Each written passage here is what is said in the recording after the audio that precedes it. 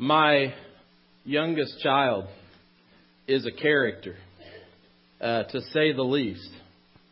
And Tuesday, he had the opportunity to go and be a part of the parade experience, if you will, here in Kansas City.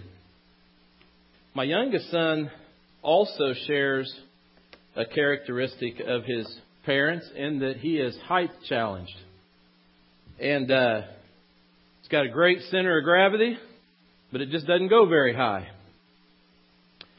So he got in the midst of 500,000, 800,000, whatever it was, and he got laid down on his blanket. And he came home, and what I thought would just be this terribly excited child, unable to contain himself, walked in the door and kind of threw his stuff down, and he walked to his room, and we followed him back and said, "Preston, what's wrong?" And he said, "Dad," he said, "the only thing I saw was shoulders and elbows all day." He said, "I never saw a baseball player." He said, "I never heard anybody's voice, just shoulders and elbows all day. The most disappointing thing I've ever been to." And I said, "But son, you were there. You were there. You're in the middle of that crowd." He said, "Yeah, surrounded by elbows and backs."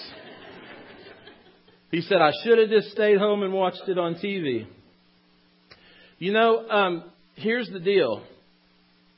I would have been excited to be in the crowd, but I would have been disappointed to not see the people I came to see. Could you imagine if a crowd gathered to see Jesus and you were in the very back of the crowd? Could you imagine standing and waiting? Could you imagine if the only thing you saw that day was elbows and backs? You never heard a voice. You never saw the man. What a disappointing walk home that would be. Amen? Especially if you're standing there to see Jesus. You're standing there to hear His words. Or maybe even to have the comfort of His touch. And go home empty-handed. Or go home without a message or a word. How hard that would be. How disappointing that would be. I want to talk about that this morning. We're going to be in the text of the book of Mark, the Gospel of Mark this morning. Chapters 1 and chapters 2. I love, one of the things I love in Bible study is I love to study the different gospel writers. Those perspectives are really neat when you really begin to think. You've got Matthew, kind of the deep Jewish writer, if you will. And you have Luke, the doctor, who wants to make sure everything's laid out there right. And you've got all the details, right? And then you've got John, the gospel writer John. And let's just say he's probably sitting around somewhere with a tie-dye t-shirt on and a headband. And there's probably incense burning in the room somewhere. And then you have Mark, the young guy. And what I think is so interesting about Mark is he goes about his business really quickly. He doesn't want to bother you with a bunch of details that probably don't mean anything. What he wants to do is he wants you to open the Word. He wants you to open this gospel, the story of Jesus, and he wants you right away to see Jesus. To see the Jesus that you probably need to know, that you're probably looking for. So important to his gospel is the way he leads into it. He takes texts from Malachi chapter 3 and text from Isaiah 40 in verse 3. And Malachi 3:1 and Isaiah 40 verse 3. And he brings it to the first chapter in the first 4 verses of his text. He says, "The beginning of the good news about Jesus the Messiah, the Son of God, as it is written in Isaiah the prophet, I will send my messenger ahead of you who will prepare your way. A voice of one calling in the wilderness, prepare the way for the Lord and make straight paths for Him." Now he's going to go from here in the text, and he's only going to use about a half of a chapter to take us all the way up to where Jesus begins His ministry with people. It's not like the other gospel writers where there's several chapters that build up to it. Mark takes us right there. But he justifies the gospel that he's writing by saying this.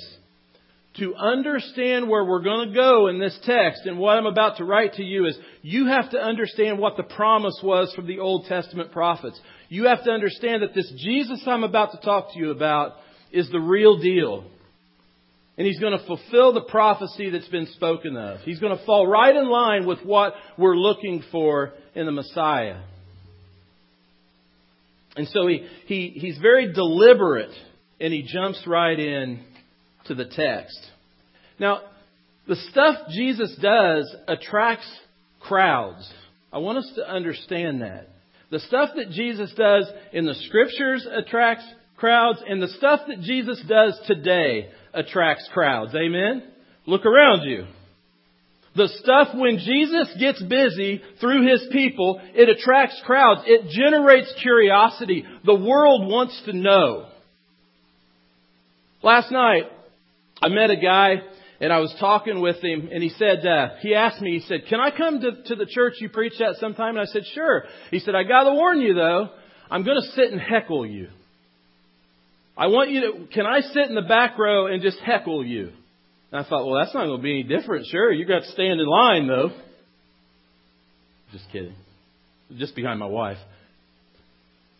I said, sure, come on out. You can heckle me all you want. Well, I'll just heckle you to make you better. I just want to sharpen your message a little bit. So let's get together Saturday before you preach on Sunday, and I'll just stand in the auditorium and heckle you then, and it'll make you better for Sunday. He was being serious to the idea of asking me this question. I want to come to church. I have a curiosity, and I'm interested. And there's a crowd of people right now out there that want to know Jesus. They have some curiosity and they're interested. And so today's message is leaders make room. Leaders make room. I want us to look just at a couple of things in chapter 1 to build up to the stage of our text today. Look at Mark chapter 1 and let's read together verses 22 and 23. 22 and 23. It says, the people were amazed at His teaching, because He taught them as one who had authority, not as the teachers of the law.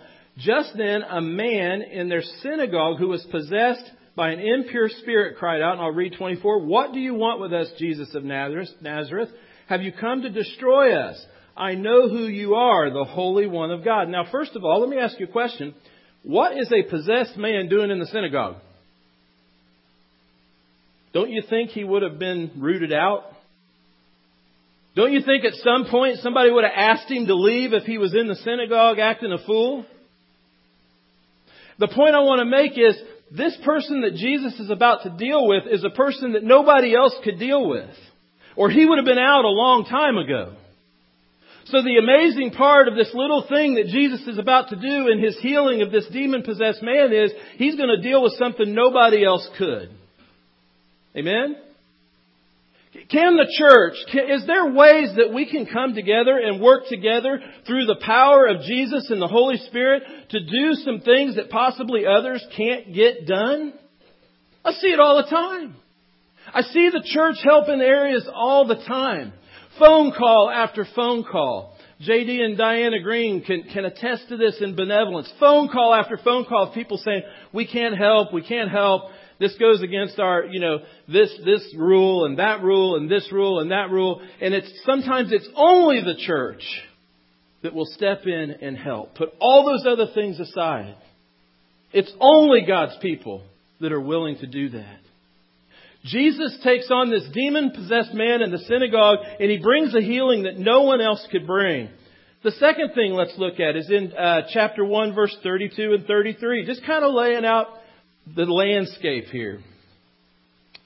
So he went to her, he's talking about all these different people being brought to Jesus for healing. It says Simon's mother-in-law was in bed with a fever, and they immediately told Jesus about her. So he went to her and took her hand and helped her up. The fever left her, and she began to wait on them. When Jesus went into a town, He met people where they were. In their deepest need, that's where Jesus went to serve. And when Jesus does those things today, when we don't stay within our own four walls, When we go outside those four walls and we begin to meet people where they're at and we begin to serve people where they're at, people become amazed. They become curious. They want to know more. They want to know who this Jesus is. Why are you people here? 3 or 4 times in the past month, I've heard someone say, I don't understand why you guys are doing this. And the answer is always the same. Because He would. Because Jesus would. It's not appropriate to sit and to say that we're Jesus with skin on Him and make that kind of bragging statement if we're not doing what we would say we would do. And when the church begins to do that, it's amazing. And it draws a crowd. Kind of like a baseball team that says they're a baseball team and that they want to win a championship, right? But they're not drafting the players. They're not bringing in the talent to do it. And all of a sudden, once they do that, and all of a sudden they're world champions, right? And they attract a crowd because they began to do what they said they were going to do. You can't even get a nosebleed seat out there right now. When I first came to Heartland, people would send me tickets almost every week. Oh, the new minister, let's send him some Royals tickets. Really not a good way to keep a guy in your town.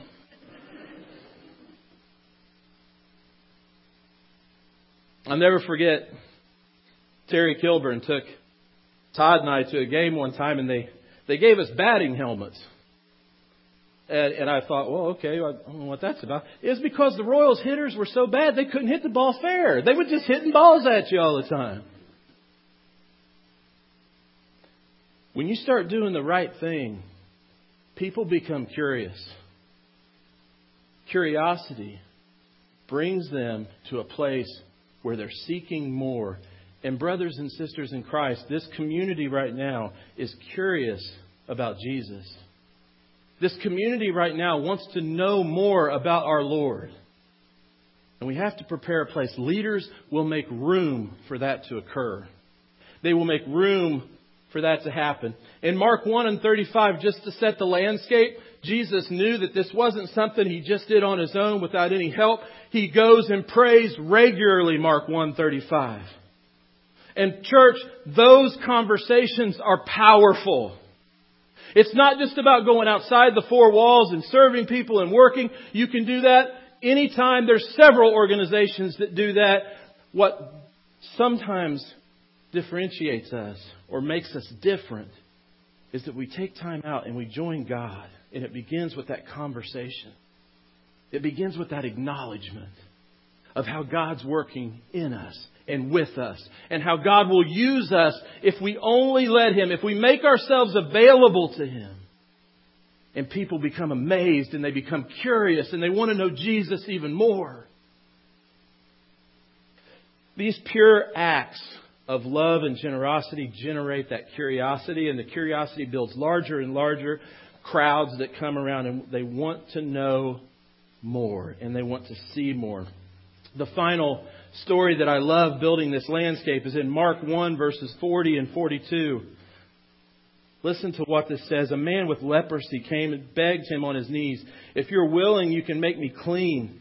Jesus was indignant. He reached out His hand and touched the man. "I'm willing," He said, "be clean." Immediately the leprosy left him and he was cleansed. You got to understand, Jesus came from a people that believed if this man's shadow even went across him, he was to go bathe. He didn't touch lepers. He didn't reach out and touch them. That was filth. It was dirt. And Jesus went beyond His four walls. He went outside the camp. And He went to this man where he was. He went to this man and gave him what he needed in the touch. And I preached that, and I will preach that story over and over because it's a touching story. It's not just somebody sitting in a pew saying, "Oh, here's some money, go do what you need to do." It's somebody getting out of the pew and going and finding that sick person and sitting down with them and putting their hands on them and praying with them and loving them and hugging them and giving them the love of Jesus one-on-one. It's beyond words. It's action. It's beyond faith that's dead. It's faith that's alive. And it draws a crowd and it draws a curiosity. When this kind of crowd assembles, there's need for spiritual leadership. And that takes us to our text today. And this is another story that often gets preached, but it fits so well today. And I want to talk about it from maybe a little bit different perspective than what we normally would. It says a few days later in Mark 2 and starting in verse 1, when Jesus again entered Capernaum. And what would it have been like to live in Capernaum right now? Can you imagine that? I'm in this city where demon-possessed people that are hanging out in the synagogue causing everybody a problem, all of a sudden it's done. All these different sick people and all this different stuff's going on, and you hear that there's a healing. Man, the best hospital just opened down the road. One doctor. He doesn't have any medicine or anything. He just touches you. He prays over you. It's gone. Could you imagine living in this city? They gathered in such a large numbers that there was no room left, not even outside the door. And He preached the word to them. Some men came bringing Him paralyzed man, carried by 4 of them. Since they could not get him into Jesus because of the crowd, they made an opening in the roof above Jesus by digging through it and then lowered the mat the man was lying on. When Jesus saw their faith, He said to the paralyzed man, "Son, your sins are forgiven." When people see that Jesus is present and these crowds gather, it's a time when God's church here on earth needs leadership. God then begins to rely on us to make the gospel available. To do what we need to do to bring people to the feet of Jesus so that they can learn and so that they can grow. And sometimes, church, it's going to mean cutting holes in our roof. Sometimes, church, it's going to mean moving some things around and doing some things that we need to do to be effective to get people to that point. Leaders in the local congregations, they need to be diligent. These men were diligent in getting this man to Jesus. Leaders, and I'll include members in the church, when they're presented with this, they have to have a desire to help. These men didn't just give up when the crowd was there. They had a desire to go well beyond that. These things need to be in place because when people follow those God calls to be leaders, they get blessed in return. Watch this video.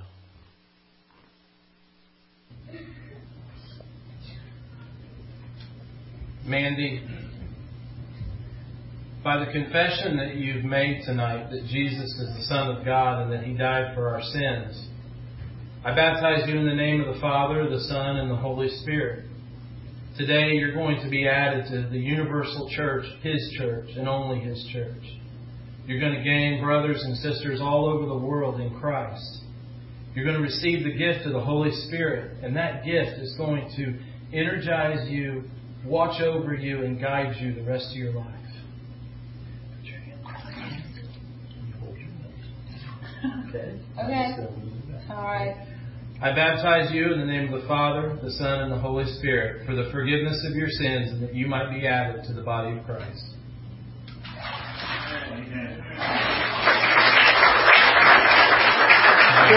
Welcome your new sister, Mandy Malloy, in Christ.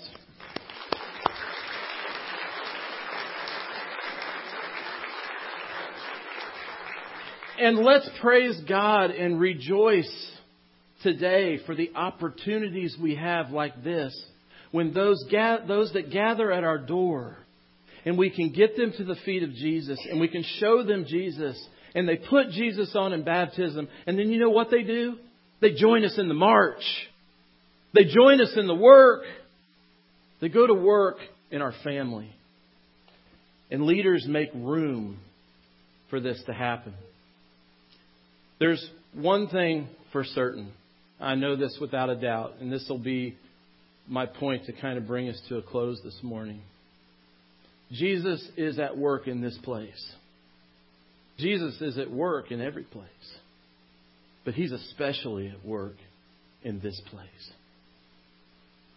Jesus is at work in the women's shelter. Jesus is at work in the homeless shelter. Jesus is at work in China. Jesus is at work in La Palma, El Salvador.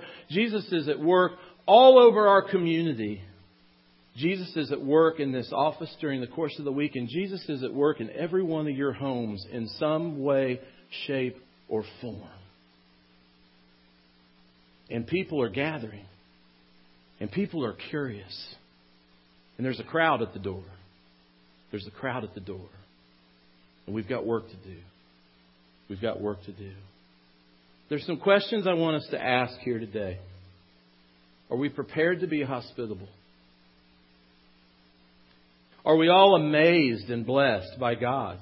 And are we ready to testify that word to others? Are we ready to sacrifice, to make an offering? Are we ready to do whatever it takes? This morning, if you're here, you've waited and waited, now's your opportunity. The hole's in the roof this morning. I want you to come to Jesus. Don't wait any longer. Don't put it off any longer. Take that step today. If you have taken that step in the past and it feels like that door's been closed, I want you to know that door's always open to you. Your love for God and God's love for you is something that can always be reconciled. As many times as it needs to be when it's sought after with an open heart. Don't wait anymore. Don't put it off anymore. Please come while we stand and sing.